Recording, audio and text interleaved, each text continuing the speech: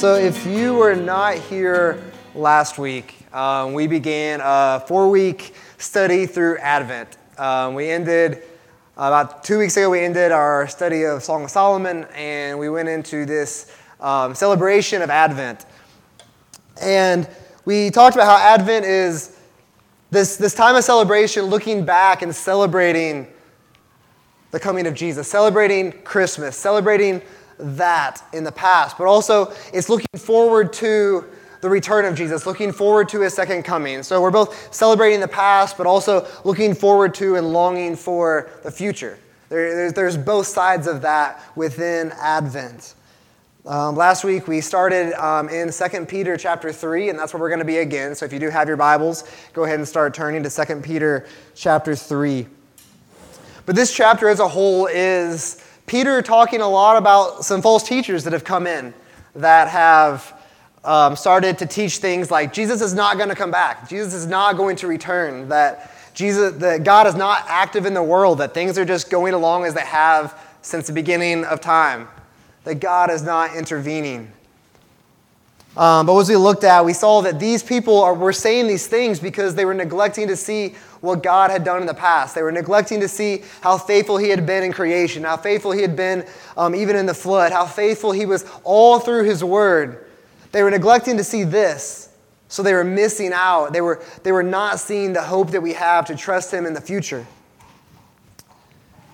And lastly, we talked a lot about how we as individuals, how we as a church should continue to remind ourselves of God's faithfulness. We should continue to remind ourselves of how faithful God has been in Scripture, but also how faithful he has been to us. And how in this constant reminder, in this constant state of realizing what God has done, how faithful he has been, that should grow our expectation for him to be faithful in the future. It should grow our expectation for God to be faithful in the future. But it's this in-between time where the entire New Testament is written. This time when it's looking back to see all of God's promises in the past. All through the Old Testament, we see his faithfulness, his promises, his fulfillment. But then it's this time of also waiting for the second coming, waiting for him to be faithful to fulfill that promise. But it's the middle ground where the New Testament is, where the New Testament church is, where the original readers of 2 Peter would find themselves. But it's also where we find ourselves, this remembering the faithfulness, remember how good God has been, how faithful he's been to his church, to his people, but also waiting for and longing for what has not yet been fulfilled, that second coming of Jesus, that promise that we still have.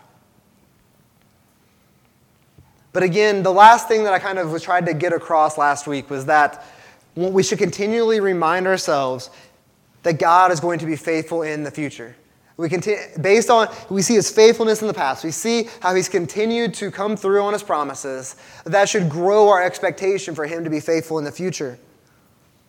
And this morning we're going to kind of focus on a specific avenue of that, a specific route that we see his faithfulness in the future. We can expect and long for in the second coming of Jesus. That is a promise that we have, and that we can expect him to be faithful in that area.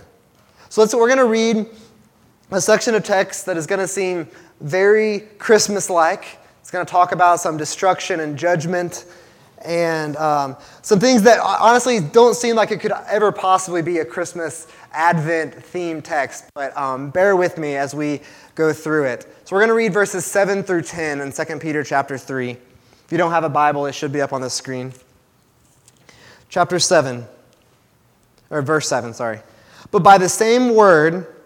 So last week, he was saying through his word, he created the world. Through his word, the flood. Through God acting through his word. Context. By the same word, the heavens and earth that now exist are stored up for fire, being kept until the day of judgment and the destruction of the ungodly. But do not overlook this one fact, beloved, that with the Lord 1 day is as 1,000 years, and 1,000 years as 1 day. The Lord is not slow to fulfill his promise, as some count slowness, but is patient with you, not wishing that any should perish, but that all should reach repentance. But the day of the Lord will come like a thief, and then the heavens will pass away with a roar, and the heavenly bodies will be burned up and dissolved, and the earth and the works that are done on it will be exposed. So Christmassy. Judgment, destruction, fire. I mean, doesn't sound super Christmassy, doesn't sound Advent-like. But I think that we'll see, I hope that you'll see that it really kind of follows up where we were last week of remembering God's promises in the past, but looking forward to his promises in the future. I'm going to go ahead and warn you right now that there is a ton of deep theological issues in these verses. There is a ton. We could spend hours and hours and hours digging into some weighty, heavy things in these verses. I'm going to warn you, for those of you that are wanting that, I'm not going to give you that. I'm not going to go through and get near as deep as some of you might say, well, but there's so much there. I don't want to neglect the details. I don't want to say they're not important, because they are. But I don't want us to get so caught up in details that we miss the bigger picture. Maybe we can dig further in community groups and further discussions going forward. I don't mean to neglect them because I don't think they're important. I just want to get across a bigger idea, a more wide lens angle. Make sense? Like, I don't want to see it so caught up in the small thing, in the seemingly small things. Another brief warning. I'm going to skip verse 7 for a little bit. We're going to come back to it. So don't think that I'm missing it. But we're going to jump right to verse 8 in 2 Peter chapter 3. Verse 8 says, Peter says, "But do not overlook this one fact, beloved, that with the Lord 1 day is as 1,000 years, and 1,000 years as 1 day." So keep in mind, the context of this chapter is people calling into question Jesus' return. They're calling into question that Jesus is not going to return, because at this point they've probably waited 50 years, 100 years maybe. They're like, Jesus is not going to return. He said he was going to return soon. And there's people calling this into question. And Peter says, that with the Lord 1 day is as 1,000 years, and 1,000 years as 1 day. Have you tried to comprehend that? 1,000 years as 1 day as 1,000 years. Just trying to comprehend how that kind of understanding, that God's kind of view on time, it's pretty much impossible. I mean, just think of your last 24 hours. You remember that probably pretty well. Funny story, it's not necessarily relevant, but it's really funny. So our girls had some oral surgery. The twins had some oral surgery done on Friday, and they were given giggle juice. Giggle juice. The doctors called it giggle juice that they're going to give them to kind of get them a little loopy before the doctor actually took them back to do the anesthesia and knock them out completely. And hilarious. I got some really good videos. But the girls went from super nervous to loopy and spinning and all sorts of funny stuff. But they have no recollection of about 2 or 3 hours. They don't remember from about 5 minutes after drinking the giggle juice to Bella doesn't remember until we got home. But Bella, not remembering, she took it second. So Anna took the giggle juice first, and Bella saw her go back at the doctor, saw her be really loopy, and then after that, Bella drank the juice. We got home, and Bella was seriously in tears, upset that she didn't get to go do what Anna did, because she didn't see the doctor come and take her. She doesn't remember any of that. I was showing her videos on my phone. I think kind of proved to her that she didn't remember those videos, but it was she really had no recollection. It was really bothering her that the doctor didn't come take her, that she didn't go back and have her teeth done, as she was upset that her teeth hurt. I don't know. Didn't make any sense. But, sorry. All that to say, most of us in most settings remember the last 24 hours, remember our last day. He's kind of given an example that for God, think year 1017. It's the same for God. God is not limited by our short view of time. We're so limited in our view of time. So limited. For the girls, when they say a long time ago, they usually mean this morning. Maybe the day before. When I think long time ago, I might think, okay, back to kindergarten, 20 some odd years ago. Some of us that have a couple more years on us might remember back to further back that most of us don't remember. The Pony Express. Don't talk about your dad. But like our view of time is so limited. It's so based on our experiences, based on our age, based on what we have to go off of. But God's is not. Like God's is not limited by time. I've heard a lot of people try to explain this with look at a timeline, and you're somewhere on the timeline, and God sees the whole. I don't think any of those explanations of God's view of time do it any justice. Like we cannot understand this. But God so transcends time. He's not limited by time. So what Peter's saying is that these scoffers, these false teachers, these people coming in have no basis to question God's timing because they're not even on the same playing field. They have no idea. God's sense of time is just so much different than ours. Although he's outside time, he still works within time, though. The timing of things is still huge. We see this all through Scripture. God choosing to act within time at very specific times, at very perfect times. Regardless of whether we understand this, regardless of whether we have any idea what's going on, God's perfect timing.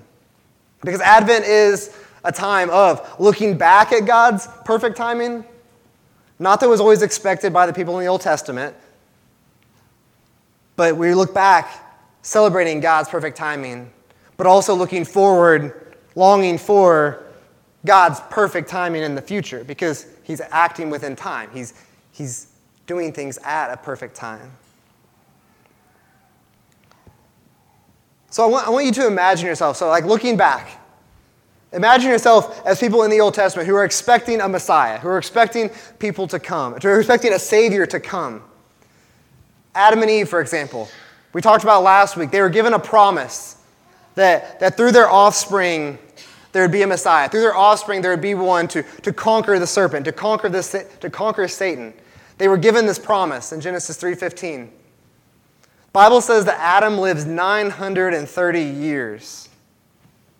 930 years. Bunch of kids died not having seen the ultimate fulfillment of this promise. Abraham died not having seen the ultimate fulfillment of the promises that he was given. David was told that there would be, that through his offspring, through his line, would be a king that would sit on the throne forever. He was given that promise, but yet died not having seen that ultimate fulfillment. Imagine yourself and these people like longing, like you've been given the promise, you've been told of the promise of the coming Messiah, the coming Savior. 930 years. Try to get there. We have no clue. Because the Old Testament all the way through is full of this expectation, full of this longing for a Savior. They got confused a bunch of times. We talked about that a lot through Matthew, is what they were desiring for the wrong kind of Savior. They were desiring for political salvation or salvation from Rome or all these things. They got distracted, but all through the Old Testament we see this longing for a Savior, longing for deliverance. And the Old Testament's not a bunch of books that are good, feel-good prosperity stories. Like, the Old Testament's full of war, disobedience, difficulty, strife, family issues. We're going through 1st and 2nd Samuel, now in 1 Kings, like lots of family issues. David's family is a mess. But it's all of it. From the Jesus Storybook Bible does this phenomenally. But like building all the way from the beginning, pointing towards the coming Savior, pointing towards Jesus. It's all building towards this coming salvation. Because you see, like none of the judges could be perfect. None of the kings could be perfect. Even the quote, good kings were not perfect. Saul couldn't be that perfect king. David couldn't be that perfect king. Two separate people. Saul and David could not be a perfect king. Only Jesus could be that perfect king. And that's what the whole thing is building up towards.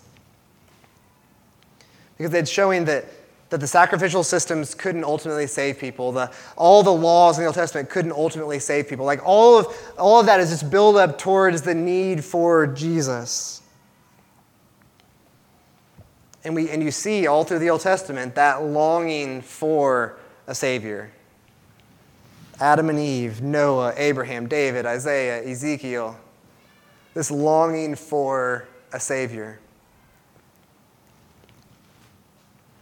And I said this last week, but the birth of Jesus that we celebrate on Christmas, that moment was not just some random event that we celebrate that was awesome. It wasn't just some random event, but was the buildup of all of that, was the perfect timing that God had planned before the beginning of time, that happened at the exact time in history as God had planned. It was prophesied about for centuries. It was longed for. It was waited for. It was this continual building for this day. But again, I don't think it's something that we always connect with, is that longing for a Messiah. Longing, that longing. I don't think we connect with that all that well often. Because we're looking back celebrating.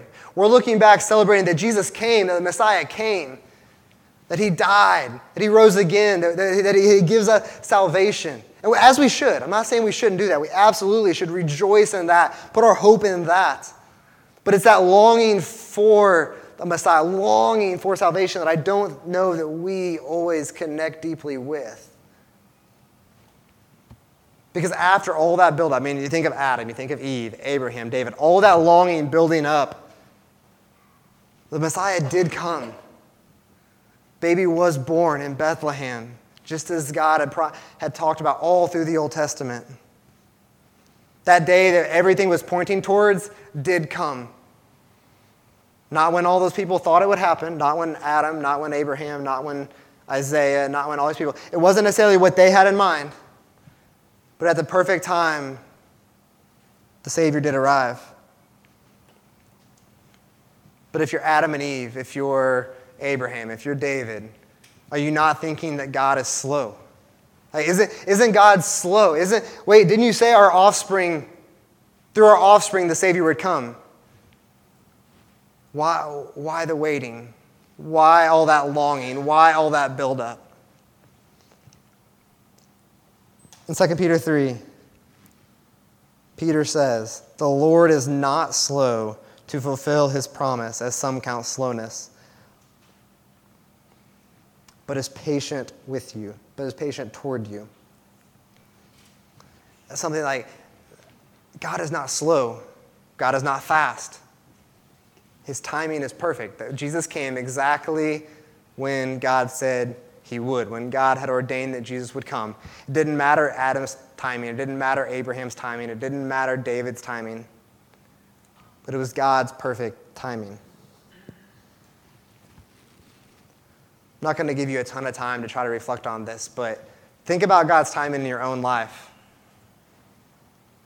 Just think about that. We talked about last week a lot about remembering God's faithfulness, remembering God's promises, how he's continually been faithful. And as you think back, it's often easy to see looking back that it was God's timing was perfect looking back. It's hard to see that in the moment looking forward. God is not slow. That's what Peter's saying.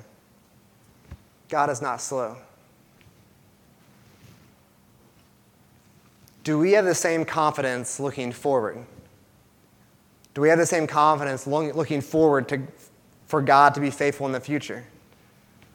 Do you have the same confidence as we, Christians, as we look back, we're confident that Jesus came, was born. We celebrate that on Christmas.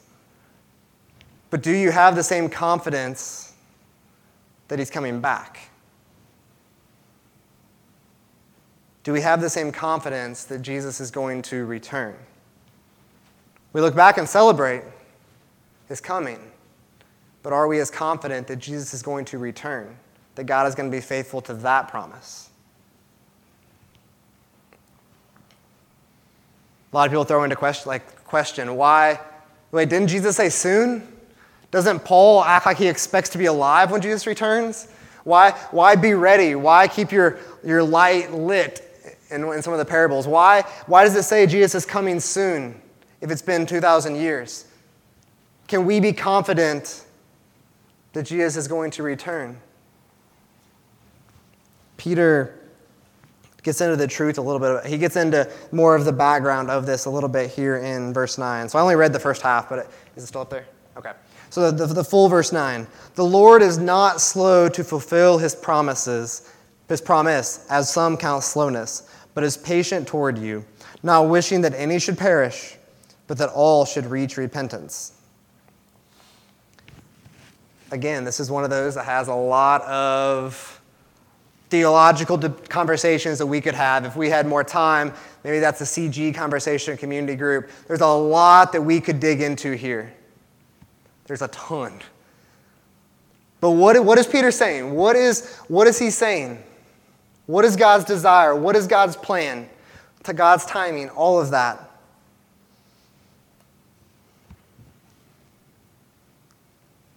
Jesus has not returned because God is still bringing people to repentance. God is still saving people. He's still bringing people to repentance. God is not slow. He is still bringing people to repentance. Because we see, not to turn this into like a turn or burn type of sermon, but there is a time coming when it is too late. There's a time coming when Jesus returns. At that point, it's too late. The saved and you're saved or you're unsaved. There is that time. But the very fact that Jesus has not returned is because God is still saving people. He is still bringing people to repentance. But I'm just going to scratch the surface of this. But who is Peter writing to? When Peter says, he used the word you. He said, the Lord is not slow, but is patient towards you, not wishing that any should perish, but that all should reach repentance.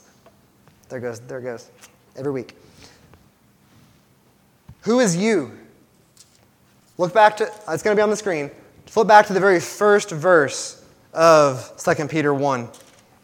Very first verse. Simon Peter, a servant and apostle of Jesus Christ, to those who have obtained a faith of equal standing with ours by the righteousness of God and Savior Jesus Christ. It's of huge importance if we're going to truly get this. Because Peter is writing to the church. He's writing to believers. He's writing to people who have the same faith. He's writing to believers. Remember back to Romans 8, 29 through 30. We were there probably about 2 months ago. It was the last sermon prior to Song of Solomon. It's going to be a little bit, it's a lot on one screen, but I wanted it all on one slide. So there's a lot of words up there. But we said that those that God foreknew, those he chose to know, not that he was aware of, but those that God chose to intimately know beforehand, those he chose to know, are the same people that he justifies and glorifies at the very last couple words in that section. Those same people, same group, none are lost in that progression.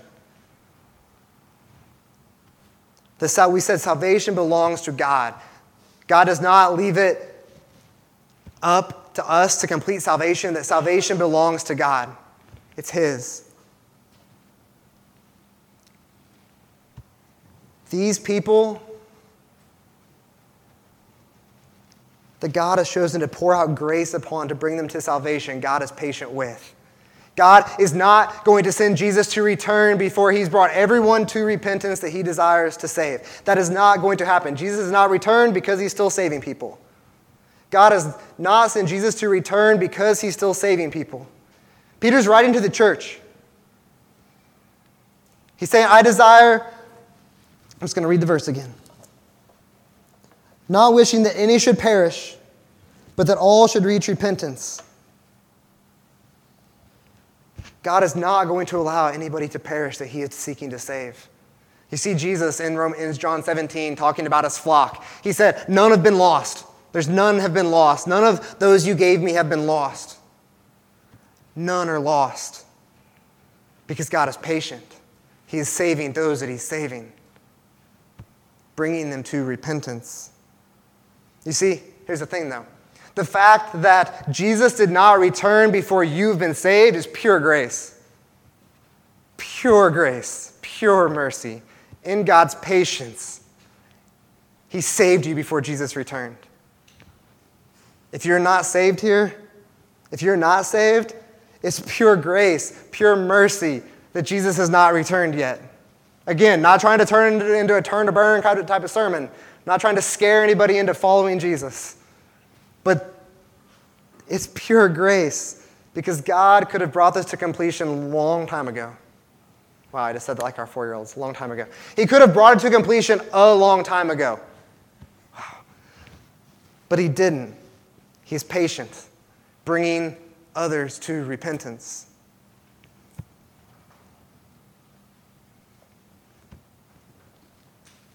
His patience, His grace is meant to bring people to repentance. Romans 2:4 says that His kindness is meant to bring people to repentance. Didn't remember I put that one up there. So, not knowing that God's kindness is meant to lead you to repentance. Like the Christmas, what we're celebrating in Christmas, Jesus coming as a baby to go on to die for the sins of man, to redeem God's people. All of that, the gospel, is meant to lead us to repentance.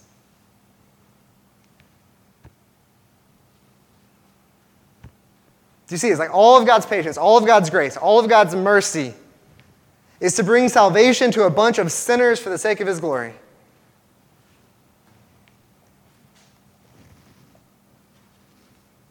It's meant to lead us to repentance. But again, like I said earlier, there's a time when Jesus returns, when it is too late. I'm going to go ahead and read verse 7 and then follow that up with verse 10. Verse 7, he says, "But by the same word, the heavens and earth that now exist are stored up for fire, being kept until the day of judgment and the destruction of the ungodly." Talking about the same moment, verse 10 says, "But the day of the Lord will come like a thief, and the heavens will pass away with a roar, and the heavenly bodies will be burned up and dissolved, and the earth and the works that are done on it will be exposed." In talking about the day of the Lord, he talks about destruction. He talks about judgment. A day that when everything that we know will be different, will no longer be. But he says the day of a thief. Like no one knows. If anybody says they know when Jesus is coming back, they're wrong. But again, in these verses, there's a ton of theology. There's a ton of debate. There's a ton of, what is this actually referring to? But once again, I'm not digging in super deep there. I'm not trying to solve a lot of stuff within that. I'm not trying to downplay anything or say it's not important, but I don't want to miss the big picture here. Here is what I've said a couple times already, but this is where I want us to be on the same page. That Jesus is going to return, and then at that time, the saved and the unsaved are separated. The saved being united with Jesus. The unsaved being cast away. It's not some debated thing. It's not some, is this really going to happen thing? The Old Testament prophets talk about it. The New Testament writers talk about it. Jesus himself talks about it. I'm sure you remember that from Matthew. Every word in, I think it was 24 and 25, in Matthew 24 and 25, Jesus talks about it. It's not some unknown thing. It's a promise that Jesus will return. The wheat and the tares. In that time, Jesus is going to separate the wheat and the tares. The saved from the unsaved. There is that time coming. What type of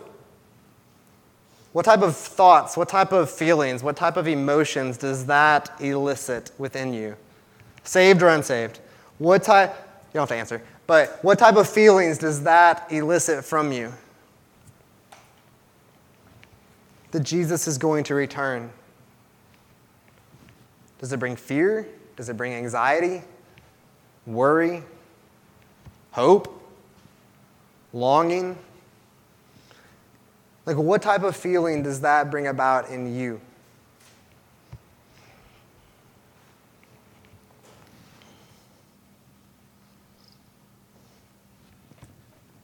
Flip over to 1 Peter chapter 1. It should be just probably 2 or 3 pages back. One of those that probably easier for you, those of you that are actually using your Bibles, not your smartphones, as you just turn back 2 pages. I was there first, sorry. 1 Peter. So Peter's, in this first chapter, he's talking about the hope that we have in Jesus. Verse 13, when talking about this, Peter says, "Therefore, preparing your minds for action and being sober-minded, set your hope fully on the grace that will be brought to you at the revelation of Jesus Christ." Set your hope fully on the grace that will be brought to you at the revelation of Jesus Christ. I don't do this often, but it's going to be awkward. Seriously, look at me right now. Okay, yep, it's awkward. Seriously. Christian, if you profess faith in Jesus, in this moment when Jesus returns, there is nothing but hope. Like, at that moment that you see Jesus, you are staring in the face of the only one who has given you hope, the only one that could, the only one that has. Peter says, set your hope fully on the grace that will be brought to you at the revelation of Jesus Christ. There's no room for fear there. There's no room for anxiety. There's no room for worry. There's no room for anything else than pure hope. Pure hope. Looking at Jesus who has saved you. If that makes you feel inadequate, if that makes you feel unworthy, you're probably in a pretty good place because you are. Like, let me remind you of grace. Grace says that you are unworthy, you are inadequate, that there is nothing that you could have done to earn any sort of favor or salvation from God. Nothing. Thinking of Romans, it's not up there, but thinking of Romans 8 again, solely because God chose to know you, chose to give you grace, chose to save you, chose to justify you, chose to glorify you. Only because He saved you through Jesus do you have hope. You are unworthy. You are inadequate. There is pure hope because of Jesus. Set your hope fully on the grace. Set your hope fully on the grace that will be brought to you at the revelation of Jesus Christ.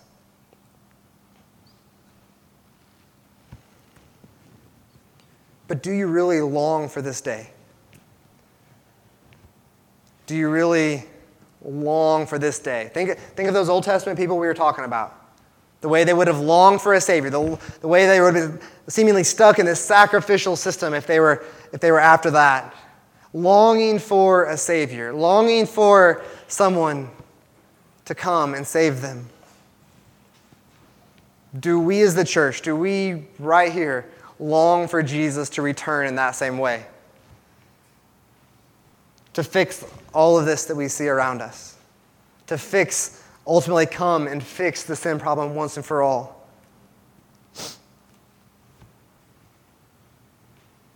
Because we celebrate Christmas in that same spirit of longing for Jesus to return. It's not just celebrating the past, but it's longing for what Jesus is going to do when He comes back.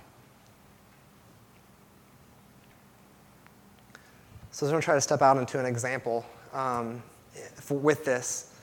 Because you can hope and celebrate the past, but also be in a place of longing for the future, longing for more, longing for future fulfillment.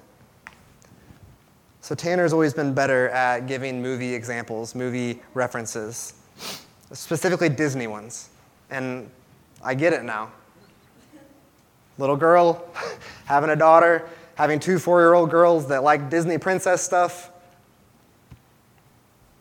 Think of the movie Tangled for a second. This is super romantic for me because this is the first movie that Brenda and I ever watched together. At our wedding, our first dance was to a song from Tangled. But think of Tangled. Think of the story of Rapunzel. A baby, the little princess, the little daughter, being kidnapped from her home as a baby, being raised by this evil lady in a tower where she had this magical hair. And every year on her birthday, the king and the queen. I'm just going to ignore I said that. So the king and the queen light these lanterns to both celebrate her birth, but it's also longing for her return one day. Is each year they do that celebration. Each year they're looking back, but they're also longing for her return. It's the same, like we can both celebrate the past, celebrate Jesus coming as a baby, coming as the promised Messiah in a manger in Bethlehem 2,000 years ago, but also be celebrating that he's going to return, longing for that. Do you long for that? Or are you just content with here? Are you content with now? Are you content with this? Not the building. This. That's a whole different conversation. Are you content with this world? There's so much pain in this world. There's so much difficulty. There's so much suffering. There's so much injustice. There's so much sin. The world is seemingly getting visibly worse on a daily basis. But do you know that like when Jesus returns, all of that ends?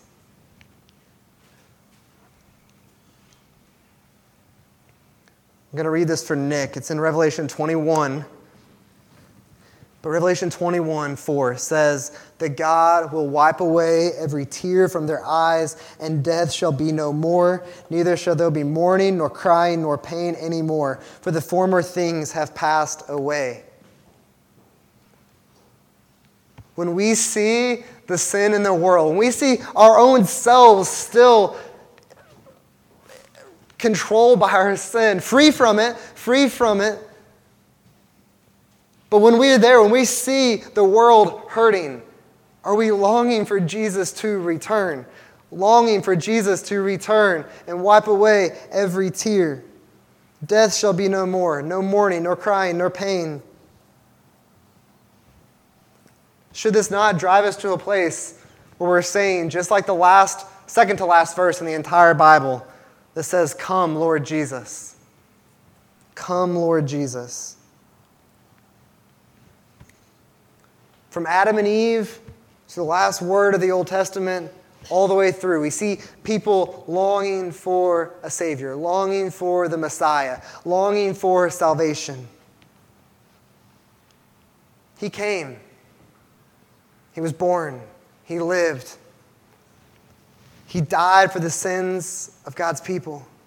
He rose from the dead and now is waiting to return as, not a baby, as conquering king.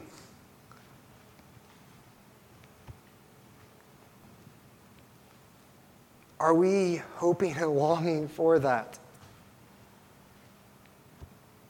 Do you pray for that? Do we pray for that? The confidence that we have because Jesus is going to return should be huge. Confident in our own salvation. And we'll talk about this more next week. But there should be so much confidence in the hope that we have as we share the gospel. So much hope there. Because Jesus has not returned and God is still saving people. As we share the gospel, God is still saving people. He is still bringing people to repentance. In His patience, in His grace, God is still saving people.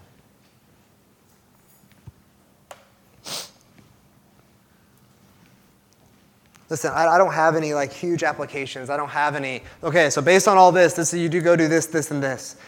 I don't have that.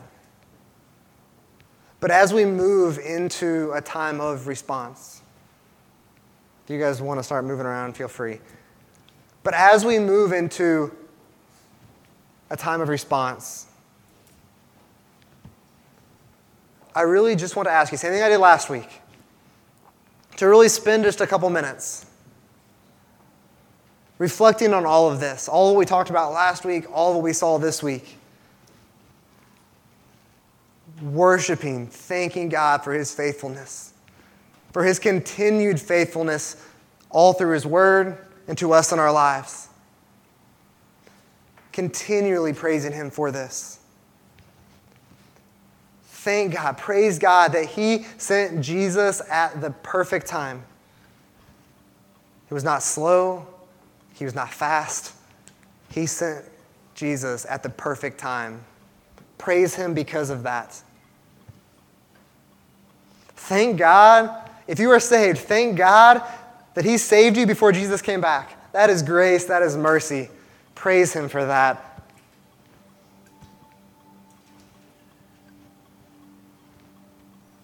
And I encourage you to pray for Jesus to return. Pray for Jesus to come quickly because we are so desperate. This world is so desperate. Pray that God would grow that desire in you to see that, to desire to see him return, and then to live in eternal worship. But also, pray that God would continue to save people. He's going to. Pray that God would continue to save people, the people in your lives, the people in our church that are not saved, the people all around us. Pray that God would continue to save people. And if you're sitting here thinking this is a foreign idea, I don't know where we all are all the way across this room. I don't know every single story. But if this all seems weird, if this all seems foreign to you, I just want to remind you, God has been so faithful all through his scripture. All through his word, he's been so faithful to continue to fulfill his promises. I urge you to think about this. I urge you to pray about this because the Messiah did come providing salvation. And God has been patient and leading you to repentance. Know that I'm going to pray. If you're in here and not saved, I'm going to pray that God would save you. And I just encourage the rest of the people to pray that God would continue to save people. And God has shown even so recently, he is so faithful to continue to save people.